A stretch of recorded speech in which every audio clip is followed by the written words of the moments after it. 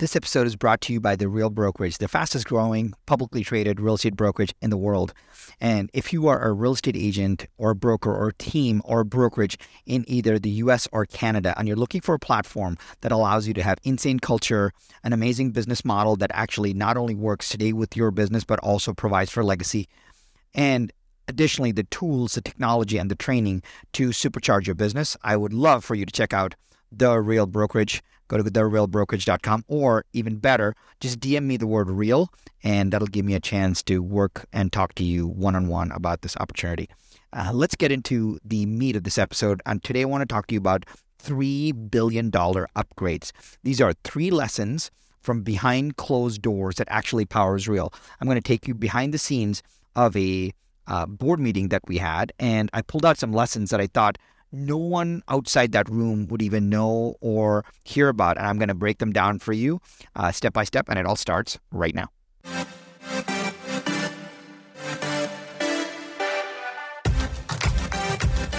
One thing is for certain. Just because it's tried and true doesn't mean it's working right now. So the big question is this: where can you learn what is working right now? The strategies, the tactics, the psychology, and the exact how-to. How to grow your business. How to blow up your personal brand and supercharge your personal growth. That is the question, and this podcast will give you the answer. My name is Sharran Srivatsaa, and welcome to Business School.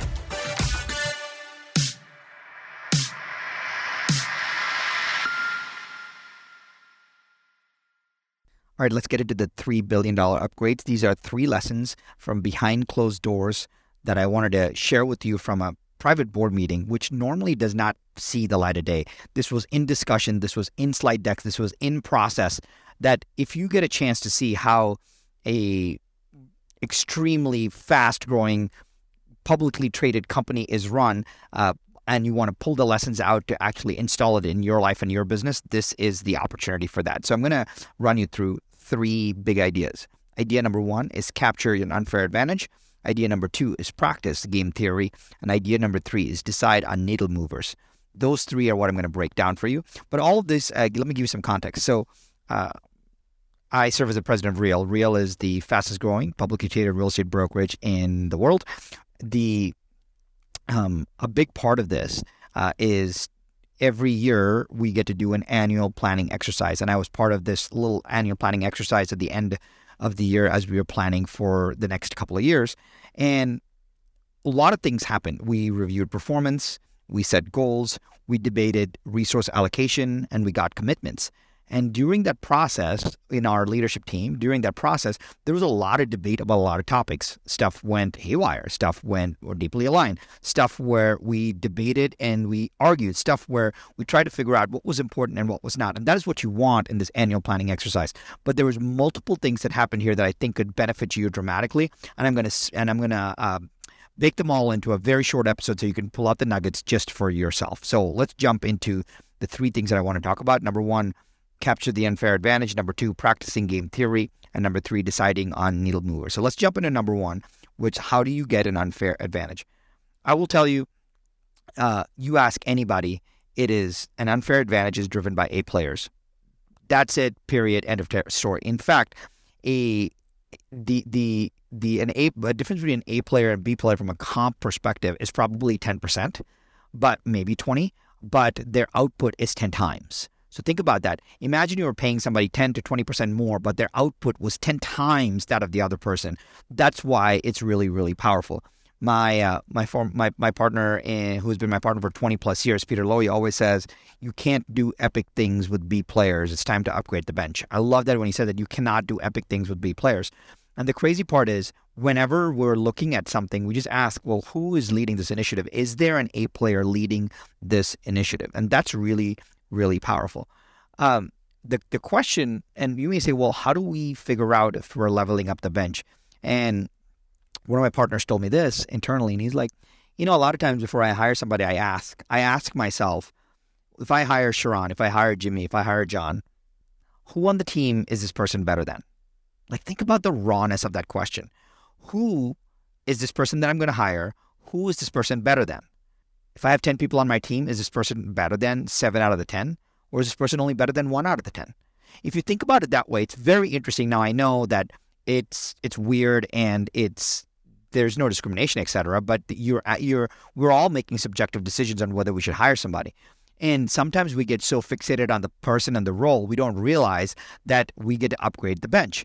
So if you actually had to say, if I hired this person, would they at least be in the top 50% of my team, or are they about 50% higher?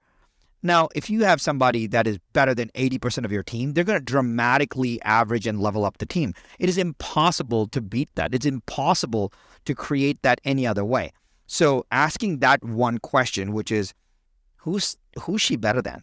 If you just ask that question in your head to just kind of go through that process, I know it's weird and messy, but it'll allow you to make a very interesting determination of whether the person, just from a straight up skill capability perspective, what value they're going to add to the team. I will tell you this, after we sold our last business, TELUS Properties, which we grew 10x in 5 years, after we sold the business, I wrote down 37 lessons that I learned when we grew TELUS. You can actually go look at it. There's a website, it's TELUS10xlessons.com, I believe, or just Google Sharon TELUS 10x lessons. I'm sure it'll pop up. It's just a blog post. And one of those, I mentioned that when I look back at our success, all our pivoting moments of either having more success or having a struggle were all marked by great hires and fires. Think about that. All our pivotal moments of great success were marked by great hires or fires. At some point, people will drive your business. You can get one person that is, call it an 8 out of 10 and is significantly better than your org, it will lift the whole org up, and it's really, really powerful. So capturing an unfair advantage is to understand how can we stack the deck in our favor with a bunch of A players, because you cannot do epic things with B players. Remember this, A players are just 10% more expensive, but they give you 10 times the output, maybe 20% more expensive. They give you 10 times the output. It's pretty wild when that happens. So think about giving yourself an unfair advantage. All right, here's number 2, which is practice game theory. Of all the things that I learned in business school, the one thing that I'll never forget are these 4 words from my game theory class, which is look forward, reason back. Say it again, look forward, reason back. So you get a chance to say, hey, if I look forward and these 6 things happen, and I start to reason backwards as to how they happen, does it give me a sense of how the world works? Look forward and reason back. And let me bring this to life for you. Most of us in our planning exercises always plan for the future, but never review the past. There's no review preview. They never review the past. So the next time you're in your planning exercise, do a little post-mortem of your last plan. We were sitting in our annual planning meeting, and instead of actually just planning for the future, we pulled up the last plan, even just the last quarter. And we said, here's what we said we were going to do. Here's all the things we said we were going to, and we gave ourselves a grade on each of those things, whether we did it or we did not do it. Pull up the last plan, see what you did, right? And then understand why something worked or why that didn't work, and use that to set the next set of goals. Because you know very clearly that if you set a plan and that plan failed, setting another plan for the same goal, it makes no sense. I'll give you a really simple example. Let's say last quarter, you decided that you had a plan to go to the gym at 5 a.m. 5 days a week. Well, when you're setting the next quarter's plan, if you just set a new goal, but you didn't review the old goal, it would be very interesting, because let's say you'd never been to the gym before in the last quarter, but you'd set a plan for 5 days a week, but you never actually did it. Well, it needs to have some kind of review around it as to why. Why did it not work? Why was there a struggle? And so setting that same goal again is pointless. Most of America sets a goal to lose weight every year, but they don't actually look back and say, well, I set this goal last quarter or last year. Why did I fail? Why did I not do it? Or did it work? And did I do it? And can I do that again? Setting the goal is good, but reviewing the last goal and the mechanics around it and why it failed or didn't fail or why it worked or didn't work, just understanding that gives you insane awareness about yourself, gives you insane awareness about your life, gives you insane awareness about your personality, gives you insane awareness about humanity. Without doing that, we don't really know what to do. That's why game theory is important. Look forward, reason back. Look forward, reason back. big part of your annual planning should be, let's review the last set of plans and see actually what happened, see the lessons that we learned from it, how can we stack on that so that that doesn't happen again, and put a support system so that you don't fall into the same trap. The easiest thing a lot of times when I talk to the portfolio companies we've invested in or the CEOs that I advise, it's very rarely just this one thing, which is let's not set a new plan. Let's look back at the old plan and see why that didn't work. Let's get the lessons around it, because that gives me a window into their operating system so that I can actually adjust and amend that at a grassroots level, as opposed to just stacking new goals and hoping that inspiration will carry them through, right? That's number 2, game theory, where you look forward and reason back, pull up the last plan, see what you did, understand why, and then set the goals based on that plan. Here's number 3, thinking about needle movers, right? Really decide on the needle movers. And the needle movers are allows you to focus. Focus is more important than intelligence. Focus, the person who's focused on that one thing will end up just being obsessed and do that one thing better. There's this, kind of be obsessed or be average mentality, which is you have to focus. So the question becomes, what does moving the needle look like for you? Is moving the needle making more income? Is moving the needle buying more rental units? Is moving the needle and making more investments in multifamily? Is moving the needle losing weight? Is it moving the needle growing your team?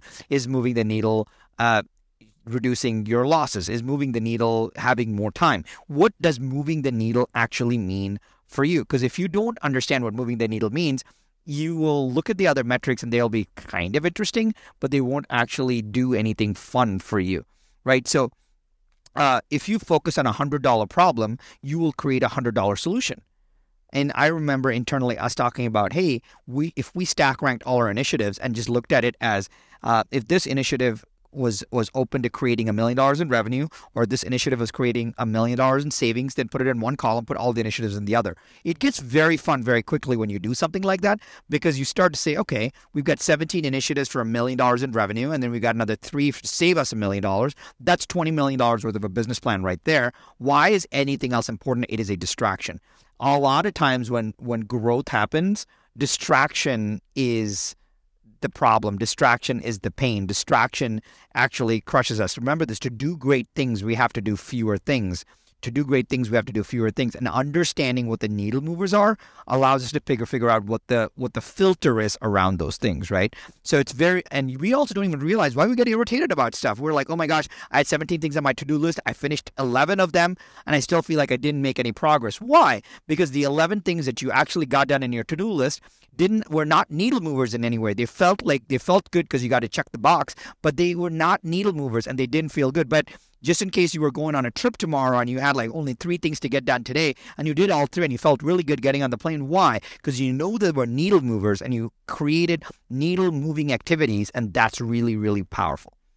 Hey, by the way, if you're a real estate agent and you're listening to this episode, or a team leader or a brokerage, I put together my top 7 money-making trainings, and I used to sell all of these, but I'm giving them all away for free right now because you can't buy anything from me. Everything that I have is free for you. It is called the Top Agent Power Pack, and if you would like that, it's totally free. Go to topagentpowerpack.com. That's topagentpowerpack.com, or just DM me the word agent, and my team will send you the link and all the details. All right. So let's recap really quick. The $3 billion upgrades. Number 1 is finding A players. Remember that an A player may only cost 10 to 20% more, but you get 10x the results. Number 2, you practice game theory. You want to look forward and reason back. Pull up your last year's plan, see what you actually did, understand why, and then set the goals based on that. That gives you good human understanding. And number 3, make hardline decisions based on needle movers. Unless you have a very clear decision on what moves the needle for you in your life, you will end up doing a lot of priority 2, priority 3 mediocre things to just check the box, because focus is more important than intelligence. I hope this was helpful to you. If this was, I have no idea because I can't read your mind. So all I ask is you do this one thing for me. Just right now, just take a screenshot of this episode. Just take a screenshot right now and just post it on Instagram and tag me. That way, at least I'll know that you like this, and I will continue to make more of this for you. If you have a coach or a team and or a board or a mastermind group and you guys do planning together, send this to them so that they actually get a chance to be on the same page as you. Again, take a screenshot, tag me. That way I'll know that you like it, and I can make more like this for you. And I'll catch you on the next one.